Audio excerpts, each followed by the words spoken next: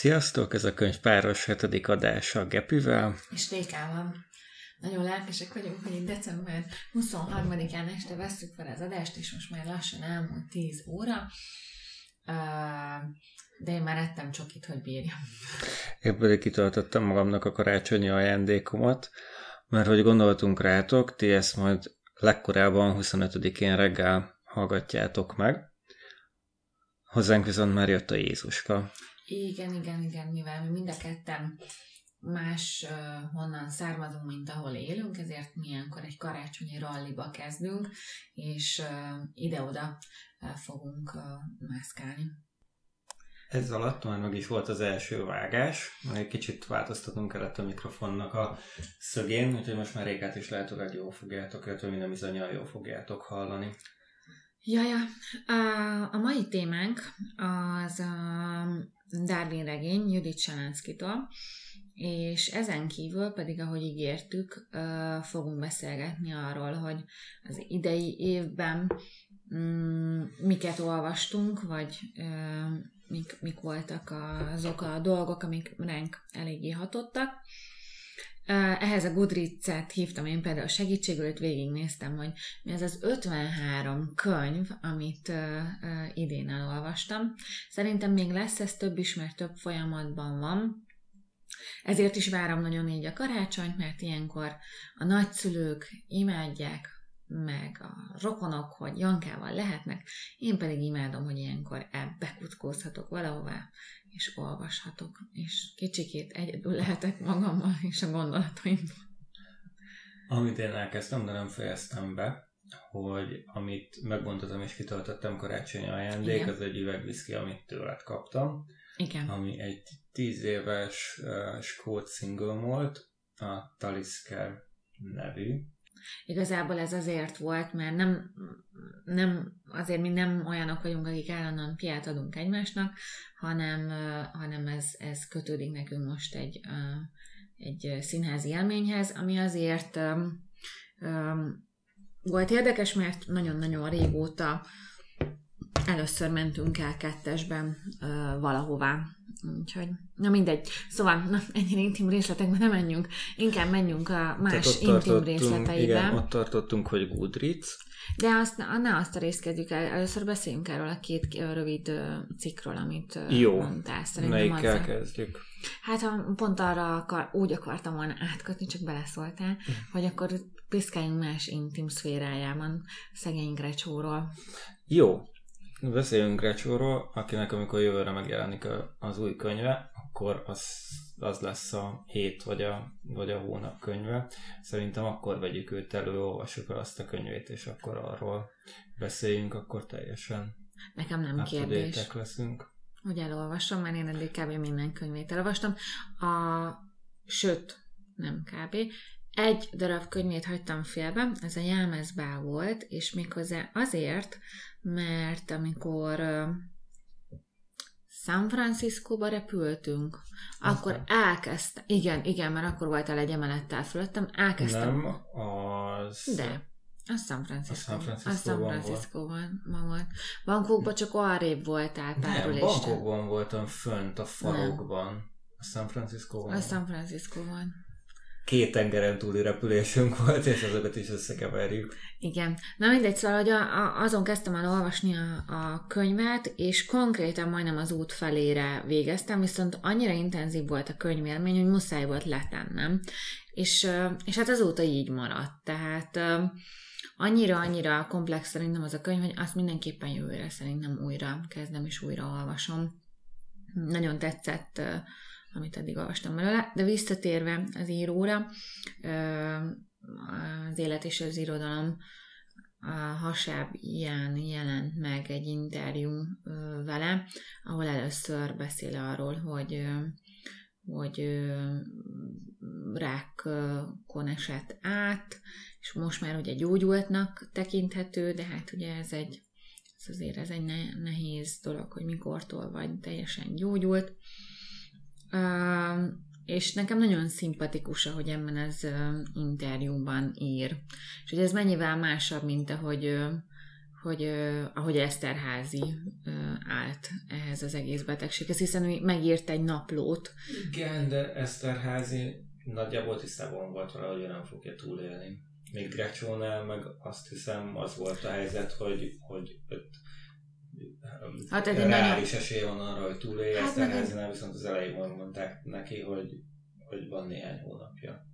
Nem tudom, csak hogy szerintem nagyon más. Szerintem ez azért nagyon embere válogatja, hogy erre az egészre, hogy reagál, és ami nekem az egészben nagyon tetszett, hogy én eddig se gondoltam valami nagy arcoskodónak Grácsót, de hogy azért ebből is az jött ki, hogy ő mennyire megélte most az alázatot, és ezeket. Sokat ír a készülő új regényről, a Veráról, ami már más lesz, mint az eddigiek, tehát úgymond teljesen elszakad az úgymond vidéki, paraszti származástól és az ilyen jellegű figuráktól, és egy teljesen más környezetben, más szereplőkkel fog dolgozni.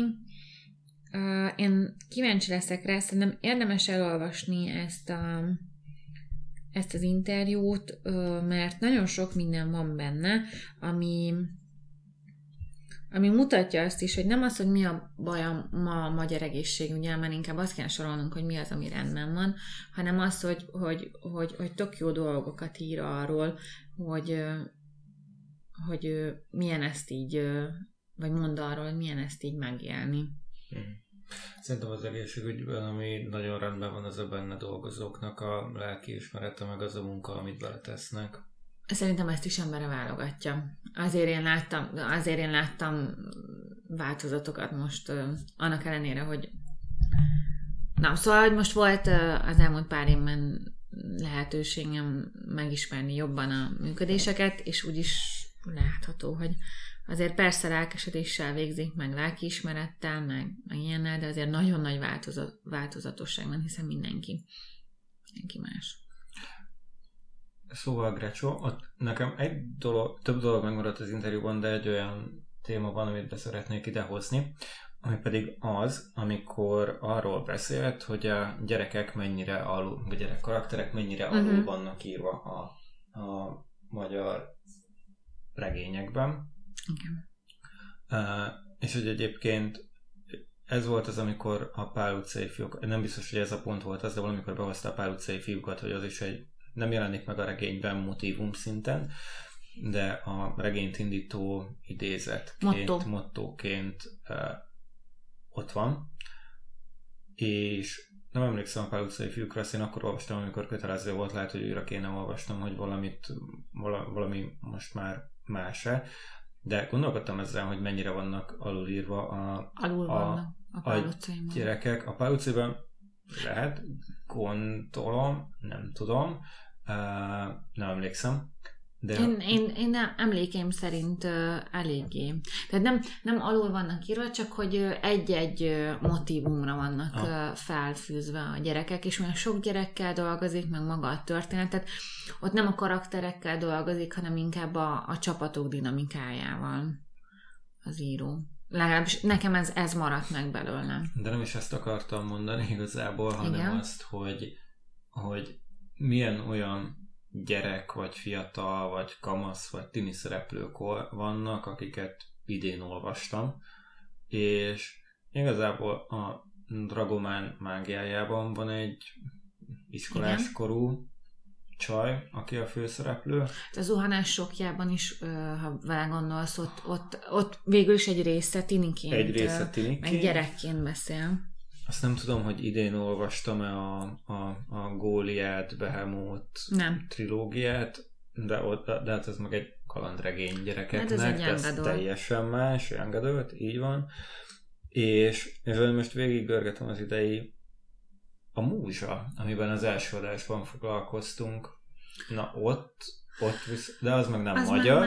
De nem is az, hogy nem magyar, Dávid, de hát ott ők azért már ez nem serdülők, ők fiatal felnőttek. Igen, 18 év körüliek. Igen. Tehát ők már úgymond a főiskolára készülnek, az már megint egy más David Veron is felnőtt. Nincsen. És igazából nincsen más olyan magyar. Az egyszer volt, ami az első könyvem volt az évben, abban is. Most mindenki felnőtt. Igen. Szóval nem tudom, hogy nem olvastam annyi gyerekekről, annyi olyan regényt, amiben gyerekek a főszereplők. Hogy ezt tudjam, úgyhogy elhiszem neki, amikor ezt mondja. És egy másik dolog, amire kíváncsi leszek, hogy viszonylag közel, tehát nagyjából fél éven belül fogjuk olvasni a Mágiához képest, és ebben is egy olyan karakter lesz a főszereplő, aki egy fiatal lány, és egy felnőtt pasi írja. És kíváncsi vagyok, hogy mennyire lesz hiteles. Mennyire lesz hiteles, meg mennyire lesz más, mint a Dragoman karaktere volt. Biztos, hogy nagyon más karakter lesz. De mindegy. Visszatérve a gyerekszereplőkre, kevés komplex gyerekszereplő van szerintem általában, vagy túl komplexek, de nem tudom, tehát, hogy igazság szerint például én a legutolsó, ami ilyen volt, és ami tudom, hogy banálisan borzasztóan volt megírva, az a Tír királynőjében szereplő úgymond csaj. De az is egy young adult volt, tehát hogyha ezt a Belmonton nem kérjük számon, akkor azon is kérjük számon. A Tír királynőjében szerintem az volt a célja az írónak, hogy ott nem egy olyan karaktert írt, akinek megvoltak a maga hibái, többször leírta, hogy a külseje nem túl vonzó, hogy nem tudom, zsíros a haja. De nekem nem ez volt vele a problémám, hanem úgy viselkedett, mint valami a legrosszabb One Direction rajongó tini lány. Hát igen, mert az egy young adult, romantikus fantasy, amit a jó, de ezt nekem nem mondtad előre. Young adult, kicsit romantikus fantasy YouTube bloggerem ajánlott, és hogy találsz ilyeneket? Na mindegy. Mindegy. Visszatérve az interjúra, azt mondtad, hogy ezt szeretnéd kiemelni, meg mi az, amit még ki akartál emelni?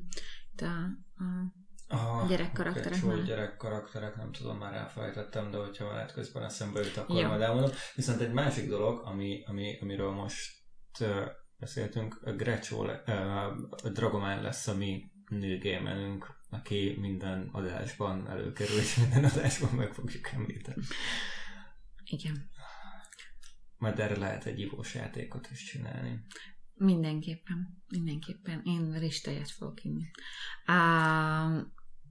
A másik hír, amit küldtél nekem, az ugye ez a karácsonyi könyvgyűjtése volt a Librinek, amiben én egyetlen egy szimpatikus dolgot találtam. Jó, ez most egy nagyon cinikusnak fog hangzani, de hogy miután megcsinálták ezt, rájöttek, hogy akár egész évben is csinálhatnák. Na és itt kaptak egy piros pontot tőlem.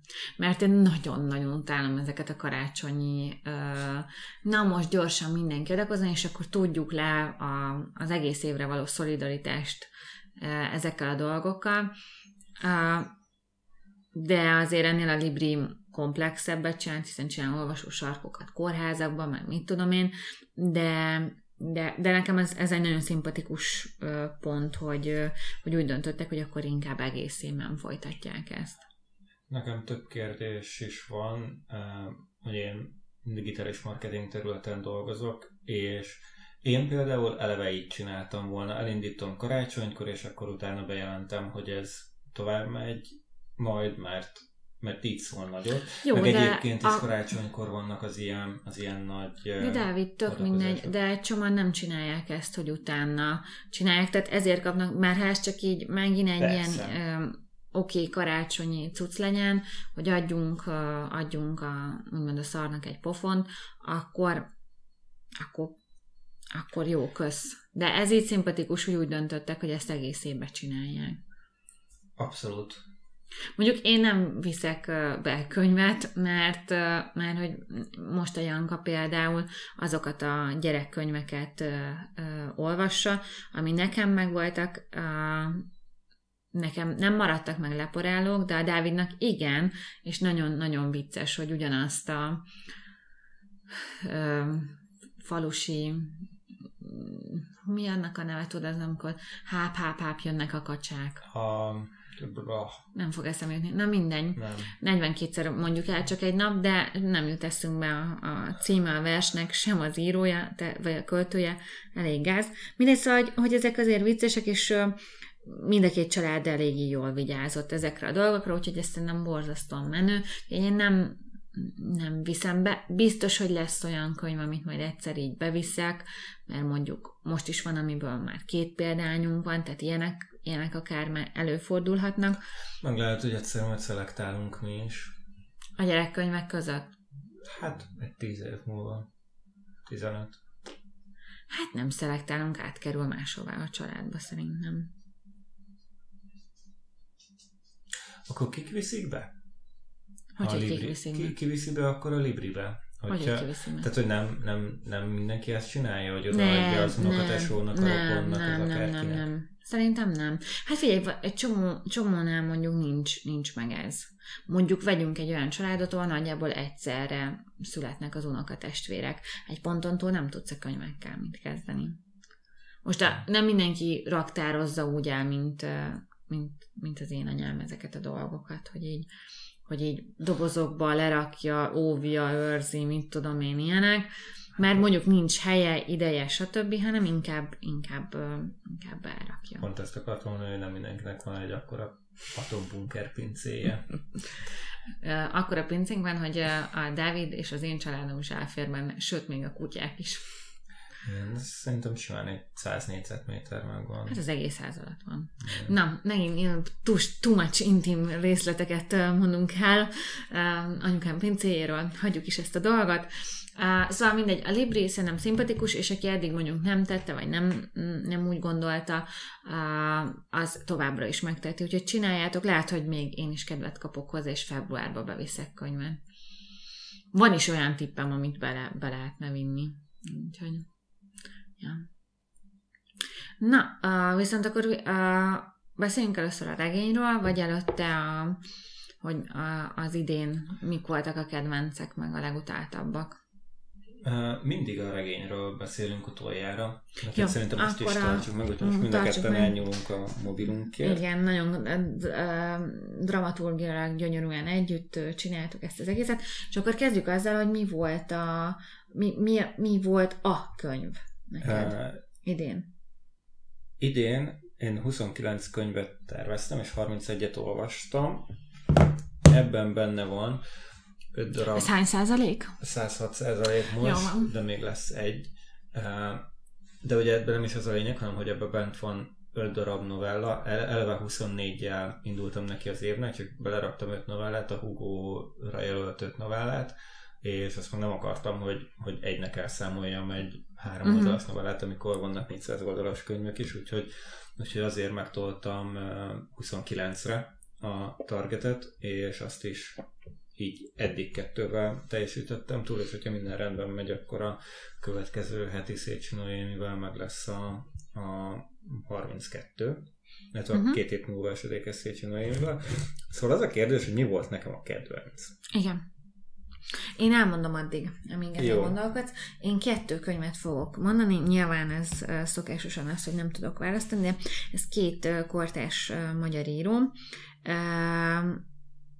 és az egyikre számítottam, hogy nagyon-nagyon jó lesz, hiszen pár éve mindenhol írták, hogy ez az év könyve, meg szuperlatívuszokban beszéltek, ez pedig Péter Figg Gergely Kitömött barbár című könyve, ami egy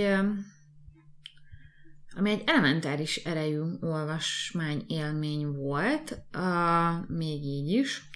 Kazinczy Ferenc felesége, Török Szofi szemszögéből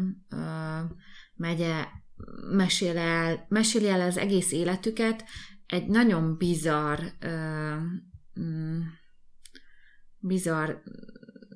hát kerettörténetbe ágyazva. Most ezt mindenki döntse el, hogy ez így hogy van. Ugyanis egy kortárs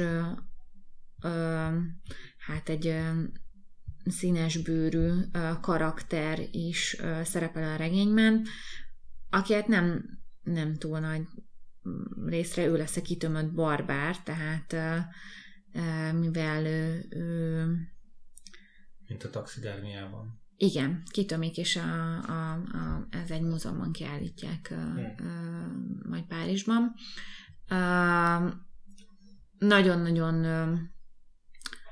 szóval volt egy-két rész a regényben, amikor úgymond így én is pironkodtam, tehát azért nem szoktunk arról olvasni, hogy nagy költőink, feleségeim mondjuk hogyan nyúltak magukhoz, meg ilyenek, szóval hogy vannak ilyen részek is a regényben, de nem erre hegyezném ki, hanem mind a szerkezet, mind az elbeszélés, mind a hang, amit megszólal,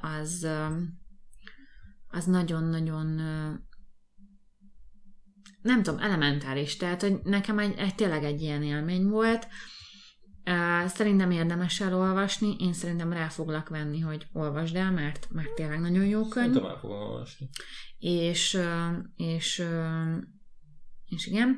A másik regény pedig Szilasi László, a Harmadik híd című könyve, ami ezzel ellentétben igazából valamikor évekkel ezelőtt felkerült az olvasmánylistámra, nem tudom miért, hogyan, nem emlékeztem rá. Tehát konkrétan nekem vannak az olvasmánylistámon olyan dolgok, hogy már nem emlékszek sem az íróra, sem a regény sztoriára, semmi. Viszont megláttam a könyvtárban, kivettem, és elkezdtem olvasni, és akkor még nem volt ez az egész hajléktalan cirkusz, ami így ugye most nem alkotmányban tiltott az utcán élés, hanem ez konkrétan akkor kezdett el kifejlődni, és pár hétre ez a könyv után volt, és lehet, hogy ez a kettő is erősítette egymást, de hogy én nagyon szívesen adtam volna ezt a könyvet mindenképp felnek ajándékba. Hát úgyse olvassák el, mert hagyjuk is őket, szóval mindegy. Nincs idejük, tudod. De hogy ez egy mikor írt könyv? Ez egy pár éve írt könyv, és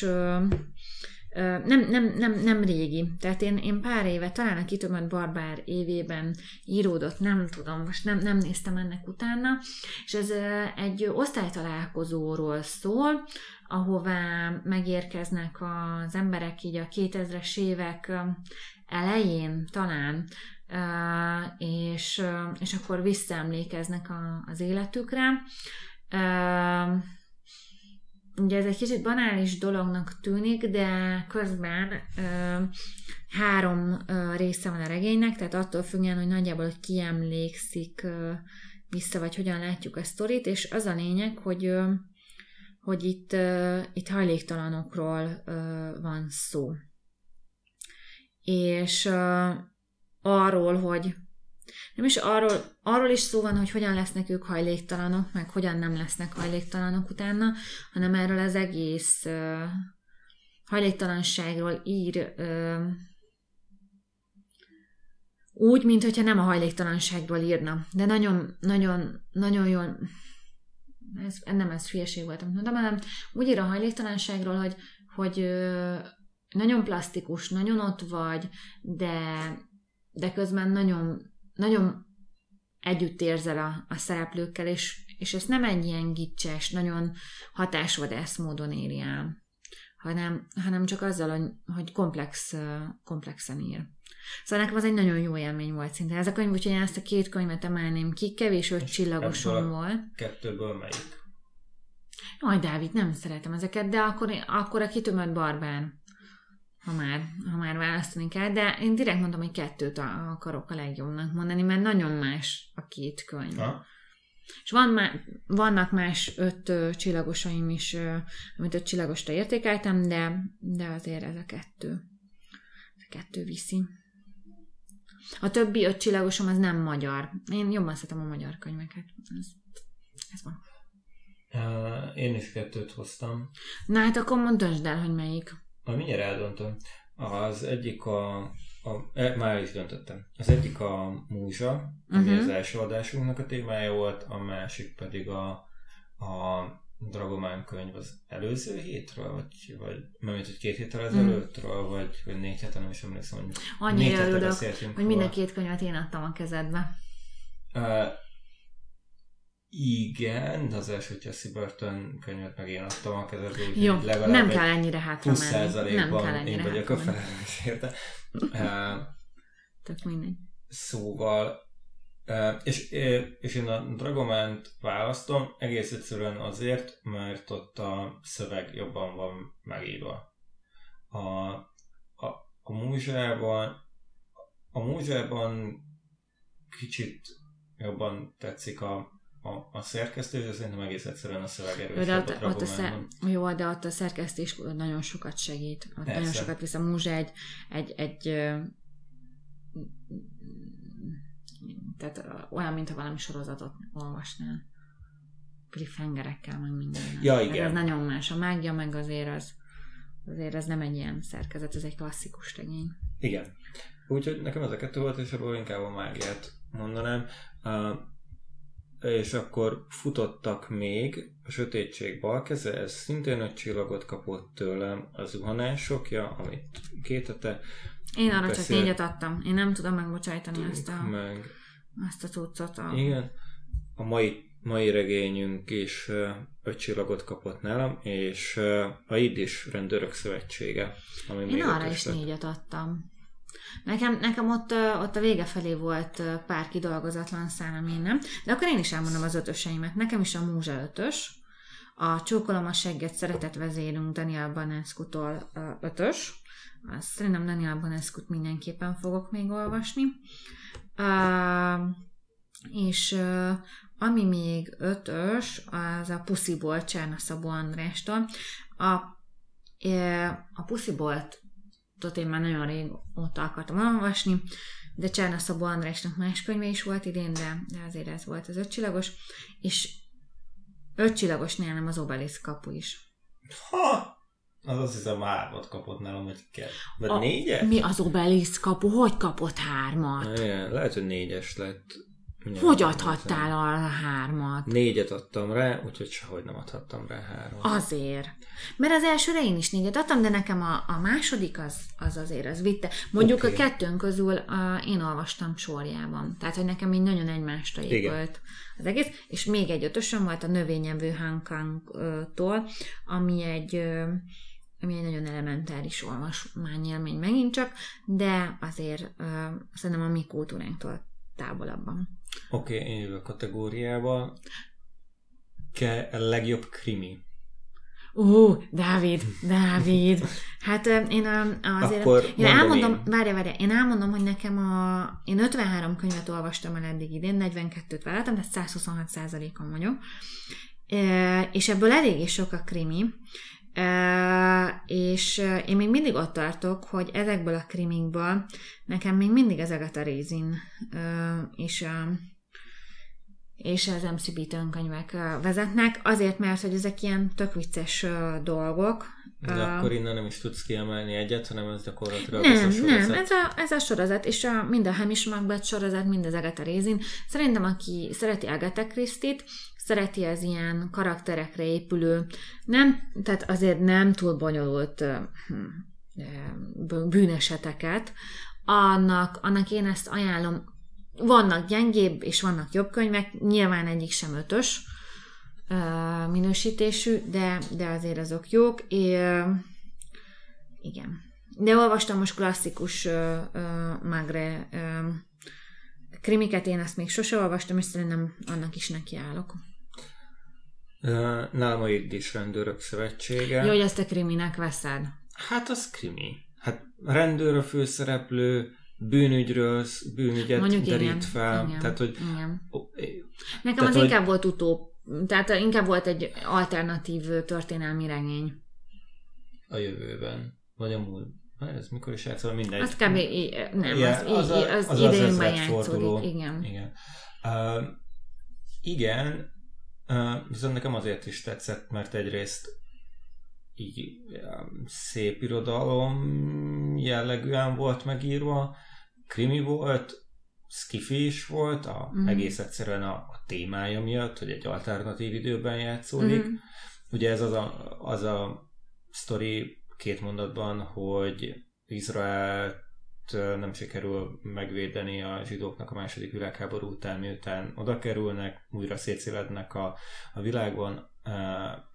Nem is hoznak létre Izrael. Nem hoznak létre Izrael. Nem hozzák úgy létre Izraelt szerintem, hanem az a lényeg, hogy a második világháborúban a zsidó menekülteket, meg mindenkit Alaszkába viszi. És Alaszkában jön létre egy zsidó kolónia, amit x időre kaptak bérbe az Egyesült Államoktól 50 évre, ami lejár, és akkor minden zsidónak mennie kell valahova, igen, vagy állampolgárságot szerezni az Egyesült Államokba, és akkor ez az alternatív jövő része, amitől skifi, de szerintem ez leginkább krimi volt. Ez nem skifi volt.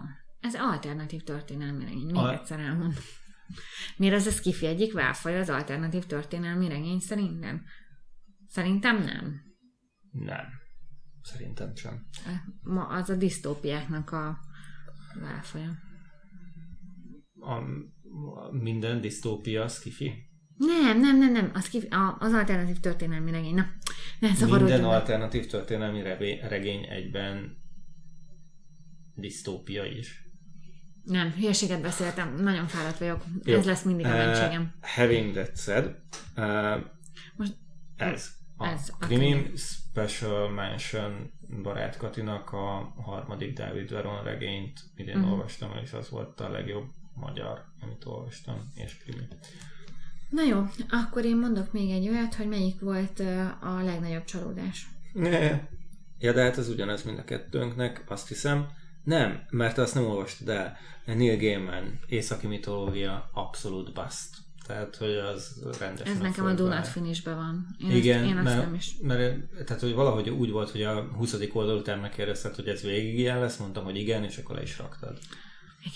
Igen. Nekem a csalódás az, ha akármennyire is gondolkodom, meg pörgetem itt a dolgokat, az az Artemis, amiről beszéltünk. Tehát, hogy szerintem az egy hihetetlenül felfújt lufi. Tehát ez egy nem jó könyv. Voltak nem annyira jó olvasmányélményeim is, de őket azért nem emelném ki, mert ott nem arról van szó, hogy szerintem nem jó a könyv, hanem arról van szó, hogy egyszerűen nekem ez az írói stílus, és ez az elbeszélésmód, ez nem jön be. Vagy nem vagyok annyira intellektuál, vagy nem... Mi? Az Artemis, az nem vagy elég Nem az Artemis, csak mondom, a többit nem emelném ki. Tehát azért az Artemis ilyen, nem, az Artemis ez szerintem egy óvodás is. Az Artemis az a kutyánk is elég intellektuál. Na hát azért nem, Pörike azért. Na, Pörike mindentől fél, na. Na jó. Akkor így ennyit a csalódásokról. És szerintem akarsz még valami kategóriát? Én végigmennék a skifi fantasy-m, amit így vegyünk egybe. Hogy skifi vagy fantasy, mert hogy mindig mindenki, mert hogy minden ilyen top listán beveszik, szerintem totál más a kettő. Hát eléggé. Na jó, mindegy, vegyük egybe, és akkor én azt mondom, hogy ott nekem azért én elég keveset olvastam, én az Obelisk kaput olvastam, az Expedíciót, és azt hiszem ennyi, mert én utána ráálltam Akkor innen könnyű. Hát innen könnyű.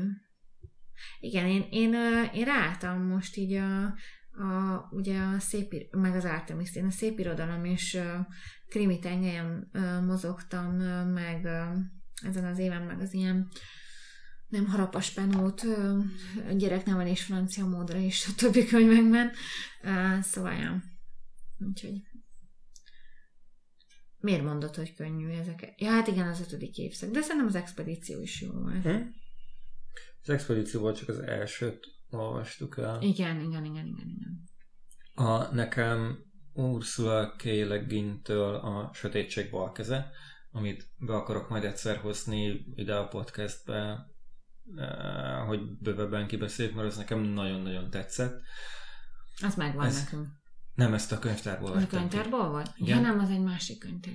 És ennek az a sztoria, hogy van egy űr ENSZ bolygóknak a szövetsége, és az egyik nagykövetet leküldik egy bolygóra, hogy az ottani vezetőkkel tárgyalja meg, hogy az a bolygóba akar elépni ebbe a szövetségbe. És gyakorlatilag az ő küldetését meséli el, dolgozza fel, ami lényeges, hogy ezen a bolygón élő emberek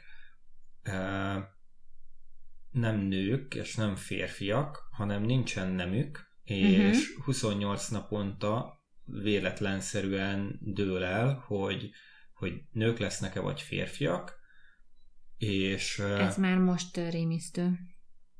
Igen, és ez az időszak, amikor gyakorlatilag szaporodhatnak, és egy olyan társadalmat mesél el, meg mutat be, ahol bárki kieshet a világból, a munkából, az akármiből azért, mert éppen gyereke van, és ez nincs, vagy babát vár, és ez szerintem egy nagyon izgalmas, meg érdekes téma volt, ami valamikor ez még a 60-as években, 70-es években íródott, tehát nagyon az elején még annak, hogy erről a témáról gondolkodjunk, és ami érdekes volt benne, hogy minden oldal, meg minden világnézet mellett érvelt, mert egyrészt érvelt amellett, hogy működik egy olyan társadalom, ahol bárki kilép a munkából, kilép a társadalomból, mert babát vár, meg érvelt amellett is, hogy oké, hogy ez működjön, az egy teljesen másfajta biológia kell, és ez csak egy teljesen másfajta biológiával működik, tehát hogy ez nekem azért is tetszett ez a regény, mert a két legnépszerűbb álláspontot mutatta be, és igazából nem tudtam eldönteni, hogy melyiknek van igaza. Ez érdekesnek hangzik. Na jó van. Van-e még olyan téma, amihez könyvet szeretnél mondani? Nem, szerintem nem. Szerintem ez így bőven elég volt. Mennyit fogsz jövőre vállalni? Hát ugye most van 29, annál többet kellene, viszont én jövőre valamit szeretnék a Hugo jelöltekkel is vállalni, legalább a kis regényeket. Hát miért kéne többet, Dávid, ha 29-be jött? Nem tudom. Tehát érted, nem vagyunk szélszesek, hogy minden évben 120%-ot kell teljesíteni. Hát, egyébként én az vagyok. Jó, de most érted. Igen. Ebben a témában. Én 42-t fogok ugyanúgy vállalni. Most tök mindegy, hogy mennyivel fogom túlölni. Én amikor változtattam ezen a számon, akkor egyáltalán nem jött össze, és azt gondolom, hogy a 42 is a ránk váró jövő évben eléggé is jó lesz. Jó, én akkor mondok 25-öt, ami egyel több, és ugyanígy megtoldom majd 5-tel, hogyha novellákat egyenként be akarok ide venni, de hogy idén nekem valójában tehát 24-es targetem volt, amit 26-tal értem el. És akkor 25 lesz jövőre. Juhú. Na, akkor térjünk rá a Darwin regényre, mit szólsz? Jó. Ugye ez a könyv a Typotex kiadónál jelent meg, és azért most rákerestem, ugyanis egy sorozat van jelent meg ez a könyv. Nekünk eléggé sok megvan belőle, ez azért van, mert a könyvfesztiválon, a Millenárison általában a Typotex standjánál szoktunk vásárolni, és eléggé jó áron le vannak akciózva ezek a könyvek, olyan érdekesnek tűnik. Ráadásul ez egy science fiction sorozat, ami nem is science fiction sorozat, hanem a tudományok és az irodalom találkozása inkább. Tehát persze vannak benne skifik, de például ezt a Darwin regényt, ezt nem lehet skifinek hívni. Hát ez azért egyáltalán nem az. Nem, de mégiscsak ez a sorozat neve, és ha a fülszöveget elolvassuk a sorozatnak, akkor inkább arról van szó, hogy amikor egy tudomány, egy természettudomány találkozik a szép irodalommal, azokat a könyveket jelentetik meg. Ilyen szempontból. ami nekem ebben a sorozatban még tetszik, az az, hogy régiós írókat dolgoz fel, vagy jelentett meg. Igen, nagyobb részben. Van. Nagyon sok lengyel író, ez a mostani írónk nyugatnémet, keletnémet. Igen. Keletnémet, tehát arról szól a regény. Majdnem eltaláltam. Igen. Szóval cseh írók, magyar nem is tudom, hogy megjelente, mert ez akkor világirodalom, de úgy világirodalom, hogy Közép-Európa nagyjából a világ. Igen. És ez ismertette meg velem Jacek Gyukályt, aki azóta az egyik kedvenc sci-fi íróm lett. Igen.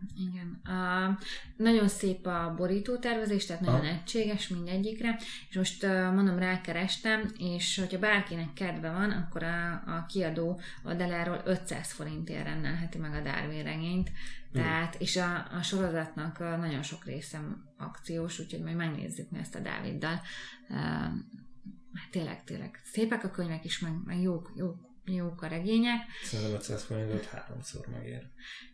Ennél többet is megérnek ezek a könyvek, de nyilván itt elszámolták magukat, és egy nagyon vékony. Vannak, igen. Meg ez nem, tehát hogy ez egy olyan könyv, amit egy átlagos szerdán szól, akinek ajándékban ez nem olyan, amit születésnapra vagy karácsonyra adsz. Hát meg kivéve, ha mondjuk biológiával foglalkozik az illető, akkor még el tudom képzelni. Ugyanis a főhős ennek a regénynek egy biológia tanárnő, aki, hát ez az NDK-ban Elő-Pomeránia a helyszín, de már nem az NDK-ban vagyunk, hanem itt már az Egyesült Új Németországban, és nagyon-nagyon érződik a regényen az, hogy az NDK mennyire nem tud nem NDK lenni.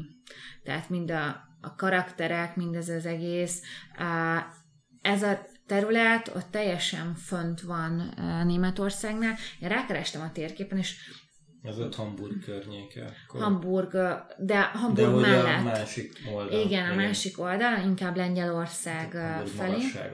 Hamburg magassága. És hogy ami a durva az egészben, én mindig rákeresek térképen ezekre, és hogy mondjuk még így München környéke, vagy Hamburg, vagy ezeknek a részeknek a környéke, ilyen nagyon durván látod, hogy egybeépültek a települések, lakott bármi. Itt kb. Minden zöld a Google Maps-en. Tehát, hogy itt annyira kicsi települések, városok vannak, hogy itt nem történt meg az urbanizáció, mint Németország többi részén. Ugye ez is egy nagy témája a regénynek, hiszen azt az iskolát, ahol a tanárnő tanít, gimnáziumot, be kell zárni, mert hogy nincs annyi gyerek, hogy a gimnáziumba menjen. Egy osztályt tudnak Kinkesárosan elindítani, aminek ő lesz az osztályfőnöke. És hát ez egy fő motívuma ennek a regénynek. Akkor én lemegyek egy szinttel, hogy nekem miért tetszett ez a regény, meg hogy én hogyan értelmeztem. Ez egyel távolabbról a teljes káosz az szerintem az anarchia, és az egy nagyon rossz dolog. Igen. És a nagyon durva rendet, ennek a spektrumnak a másik felét, azt jellemzően a náci Németországgal azonosítjuk, vagy nagyon gyakran ez a szimbólum vagy a merül szovjet. Igen, de én azt megint a spektrumnak a másik oldalára raknám. Miért nem anarchiába raknám a Szovjetunió? Hát, mint kommunizmust. Tehát, hogy akkor a kommunizmus és anarchia az egyik véglet. Ez egy elég érdekes elgondolás. A nácizmus és a rend meg a másik. Hát a Szovjetunióban kibaszott nagy rend volt. Hát most ez most... De nem, én most magáról a kommunizmusról, mint ideológiáról beszélek. A hierarchiákat lebontjuk, az egyenlőség. Igen, de építünk helyette egy borzasztó rendszert, pártot szabályokkal, mindennel jár kell, tehát ez az anarchiától nagyon messze van. Jó, értem, amit mondani akarsz, de hogy ez nekem így ez a kettőnek az egybemosása, ez nagyon sentít az én elgondolásomban. Jó, akkor, hogy jobban lehessen érezni a anarchikusnak azt lehet venni, hogy a Sztálin kiirtotta maga között, mondjuk az is egy szisztematikus dolog volt. Meg a forradalom, a orosz forradalom és környéke. Jó, tehát, hogy az, amiből, igen, azt értem, hogy az, amiből kinőtt a Sztálin rendszere, az rend, az oké, az megvan. Csak ugye azt gondolod, amíg a Szovjetunióhoz elértünk, az anarchiából jött. Nem, szerintem a kommunizmus az ennek a spektrumnak az egyik vége. A nácizmus meg a másik. Meg hát ez komolyan mondom, én nagyon sokat olvastam ezekről a dolgokról, de ezt az analógiát még nem hallottam, és ezt a spektrumot én még nem. Mi az, hogy az egyik oldalon a kommunizmus, a másik oldalon meg a nácizmus van? Tehát, hogy a szélső bal meg a szélső jobb. Hát de értem, amit mondasz, de hogy pont az anarchiára felhúzni. Na jó, mindegy, nem menjünk ebbe jobban bele, de mert hogy borzasztó sokáig tudnánk erről beszélni, és inkább beszéljünk a regényről. De igen, hogy... mert jó. Meg hogy ezt miért hoztam elő? Igen. Azért, mert a túlzott renddel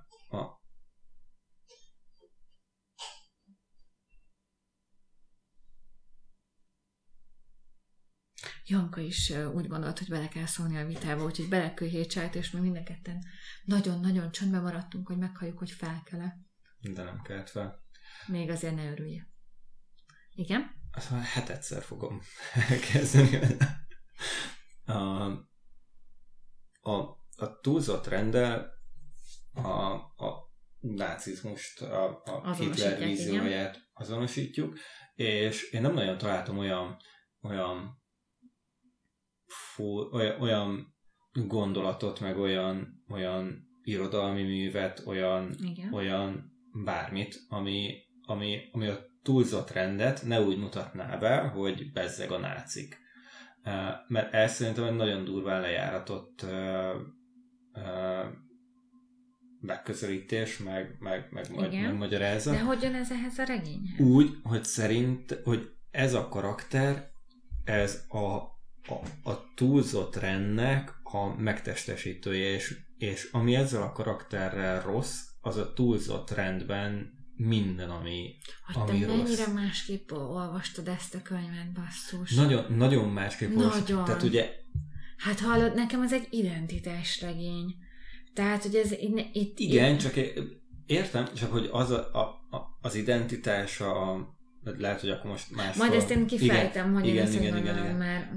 Tehát, hogy nekem ez a tanárnő, ez a rend, a szabályok, a szabálykövetés, a minden pontosan úgy legyen, ahogy lennie kell. Ne lógjon ki senki a sorból, hogyha valami ilyen van, akkor azt nem tudja kezelni. És nekem és aztán ebből is jönnek a bonyodalmak, meg ebből is jönnek a konfliktusok, meg ebből is jönnek azok a dolgok, hogy nem vesz észre dolgokat a tanárnő. Mindent észrevesz ez a tanárnő szerintem. Szerintem pontosan látja. Csak egy borzasztó nagy döntése van abban, hogy ő nem avatkozik ezekbe bele, vagy hogy éppenséggel hol. Tehát ő egy nagyon-nagyon, amit te azt gondolod, hogy rendben minden, ő egy control freak, tehát folyamatosan kontrollálja magát. Tehát az, amikor halljuk a belső monológiait, meg mindent, és akkor elkezdenek ezek a belső monológok, ugye ebben az utolsó években, amikor már egy kicsikét felbomlik ez a nagyon felépített én vagyok lomák tanárnő image kicsit szétesni, akkor lehet hallani, hogy ő amúgy belül borzasztóan sokat vívódik. És hogy ő egy szerepet vett fel, amivel tehát ő ő akkor ahhoz, hogy ott az NDK-ban, mint tanárnő lehessen, és ezt a sok gyereket sikeresen vigye, és ő folyamatosan felépített egy szerepet, ami utána önmagává vált, de hogy ebből a szerepből ő már nem tud kilépni, és ez egy csomó döntés, ez egy folyamatos döntése. Ezt nagyon tudatosan csinálják. Amikor ott van ez a lány, akit szekálnak, és azt mondja, hogy hát áldozatok mindig vannak. És ott kell hagyni, úgymond az út szélén, hogy hagyd szekálják, és nem szól bele. Az egy teljesen tudatos döntés, ami a regény végén nyer értelmet. Hiszen a saját gyerekéért se áll ki. Tehát... Igen, és nekem meg ez illusztrálta azt, hogy mennyi gond van ezzel, és mennyi negatívum persze, de ez teljesen, csak én egy kicsit másképp látom azt, igen, hogy tudom, az hogyan építette fel, és ha érted, ha ő 20 évvel ezelőtt, vagy 15 évvel ezelőtt a saját gyerekéért nem állt ki, nem tudott, mert már annyira bele csontosodott ebbe a szerepbe, akkor már igen, ezért a gyerekért miért állnak ki? Igen, én meg magát a szerepet kritizáltam, vagy jó, ebben abszolút igazad van, tehát csak én azt nézem, hogy pont az a jó benne, hogy ugye mind a saját magánélete, mindez az egész, ami körülötte történik, hogy ugye most már Egyesült Németországban, stb. Mennyire vívódik ezzel az egésszel, és ami nagyon érdekes, hogy ő ezt is azt mondja, hogy ezt is, mint jó természettudomány szakos tanár, biológia szakos ráadásul, ugye ez egy nagyon fontos pont, hogy biológia szakos, az evolúcióval magyarázza, tehát aki gyenge, az lemarad. És ez az egész életét átszövi, de ezt néha borzasztóan szimpatikusan, tehát néha nagyon szimpatikus az, ahogy ő belül gondolkodik. Tehát egy nagyon okos, nagyon intelligens. És ez az a rend, amiről én beszéltem, hogy annyira a saját világnézetéhez igazít mindent, és annyira nem akar befogadni semmilyen már. Tehát annyira azt szerint akar élni, amit ő... Hát ez az embereknek a nagy részére vonatkozik, Darwin. Hát de akkor... Nem, mert szerintem az emberek nagy része sokkal kompromisszumkészebb. Vagy sokkal többször köt kompromisszumot, és... Az lehet, igen. És szerintem akkor benne az is... Tehát, hogy azért is mondom ezt a egész rend gondolatot, mert ő egy pillanatra sem lép el attól, hogy evolúció, egy pillanatra sem lép el attól, ahogy gondolkodik, még akkor sem, hogyha ennek vagy tudja, vagy nem tudja, hogy milyen következményei vannak. Oké, ezt aláírom. A maga a regény 3 fő részre van osztva, és alapvetően nagyon érdekes az, ahogy a belső, tehát hogy egyszer beszél a tanárnő, vagy történik valami, és egyszer csak a belső monológiait halljuk. És azok általában ilyen nagyon rövid tőmondatok, amiben ő gondolkodik.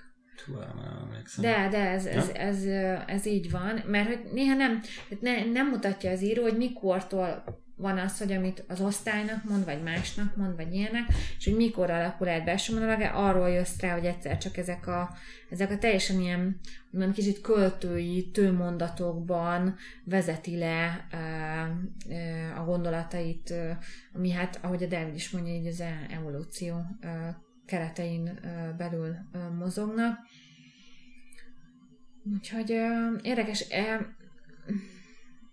Nekem a regénynek az a része, tehát egyetértek, amit mondasz így erről a karakterről, nem a világ legszimpatikusabb karaktere, de nagyon szerethetővé teszi még ezt a nagyon nem szimpatikus karaktert is ez az írónő.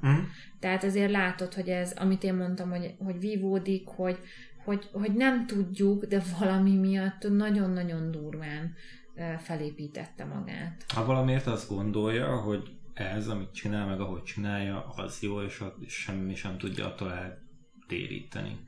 Igen, mert hogy ez vált be neki, és hogy, amiben nagyon durva, hogy a határok megszabása, hogy nem lépünk ezen túl, rend, szabályok, stb., amiket a Dávid mond, de hogy ezt én inkább egy önvédelmi mechanizmusnak vettem, főleg a regény felétől elsősorban.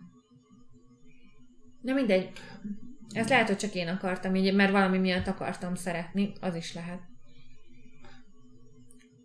Van-e még valami, amit szorosan a regényhez kapcsolódóan akarsz mondani, mert utána még van egy kérdésem. Most nincsen.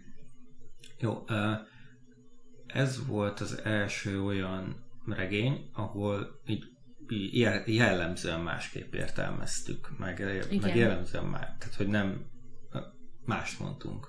Igen. Nagyon.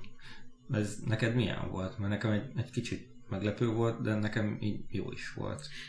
Most ez olyan, máskor is történt már ilyen, csak eddig nem azok a könyvek jöttek igen. elő. Hát ez így van, tehát, hogy azt gondolom, hogy egy irodalmi szöveg az mindenkinek más tud mondani.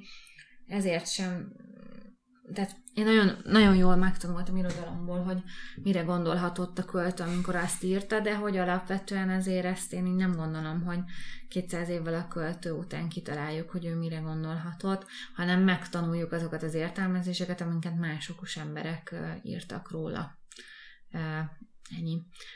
És hát vagy okosak leszünk, és a saját életünknek az adott pillanatában értelmezzük valahogy.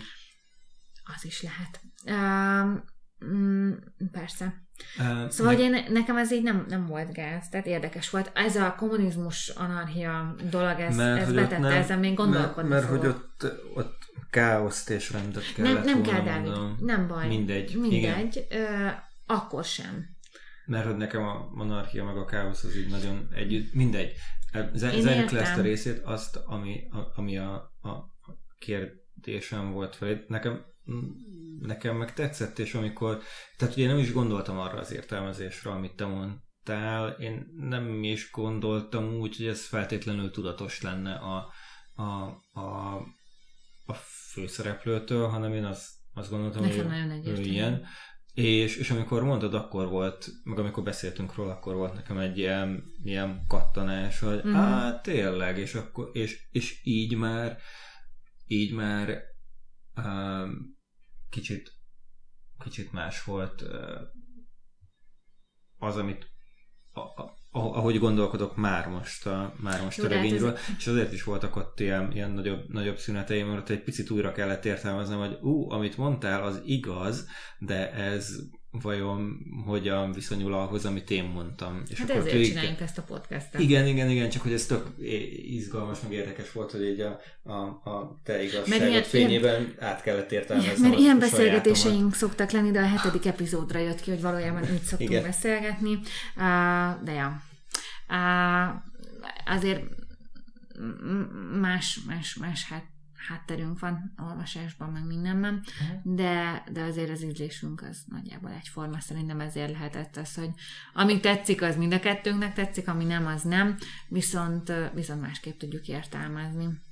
Szóval a Darwin regényt szerintem ajánljuk, érdemes. Egy 200 oldalas könyvről beszélünk, én azt hiszem 2 vagy 3 nap alatt olvastam el ilyen alvásidőkben, meg esténként. És mondom, ez a Tipotexnek most érdemes az oldalára felmenni, és megkeresni ezeket a könyveket. Megkapja tőlünk a pecsétet? Azt hiszem, már meg is kapta. Megyek és megnézem. Nem megyek és nem nézem meg, és nem pecsételünk most be. Most zajongjunk. Jó. Akkor már csak az maradt 2 dolog maradt hátra. Kellemes karácsony mindenkinek. 3 dolog maradt hátra. Boldog új évet. Igen, 2 hét múlva Széchenyi Noémivel és a Kommunista Monte Cristóval jövünk. Igen, ez a regény címe, csak elfelejtettem. És mivel jövünk? 1 hónap múlva. Fogalmam. Mert ezt nem beszéltük meg. Mivel jöjjünk 1 hónap múlva? Hát az előzőt én mondtam. És mondjam most ezt én. Én nagyon örülök legyen neki. Könnyű, és ne Neil Gaiman legyen. Az a baj, hogy most nincsen a fejemben olyan könnyű, ami értelmes is, meg amiről tudnánk beszélni.